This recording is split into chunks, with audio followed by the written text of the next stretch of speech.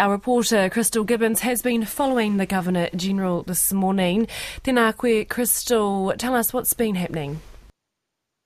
Kia ora, Mani. So the Governor-General spoke in Parliament House this morning, and she expressed great sadness for the passing of Her Majesty the Queen. The Governor-General actually was in Samoa yesterday, flew to Auckland last night and then back to Wellington this morning. So it's been a pretty hectic 24 hours for her.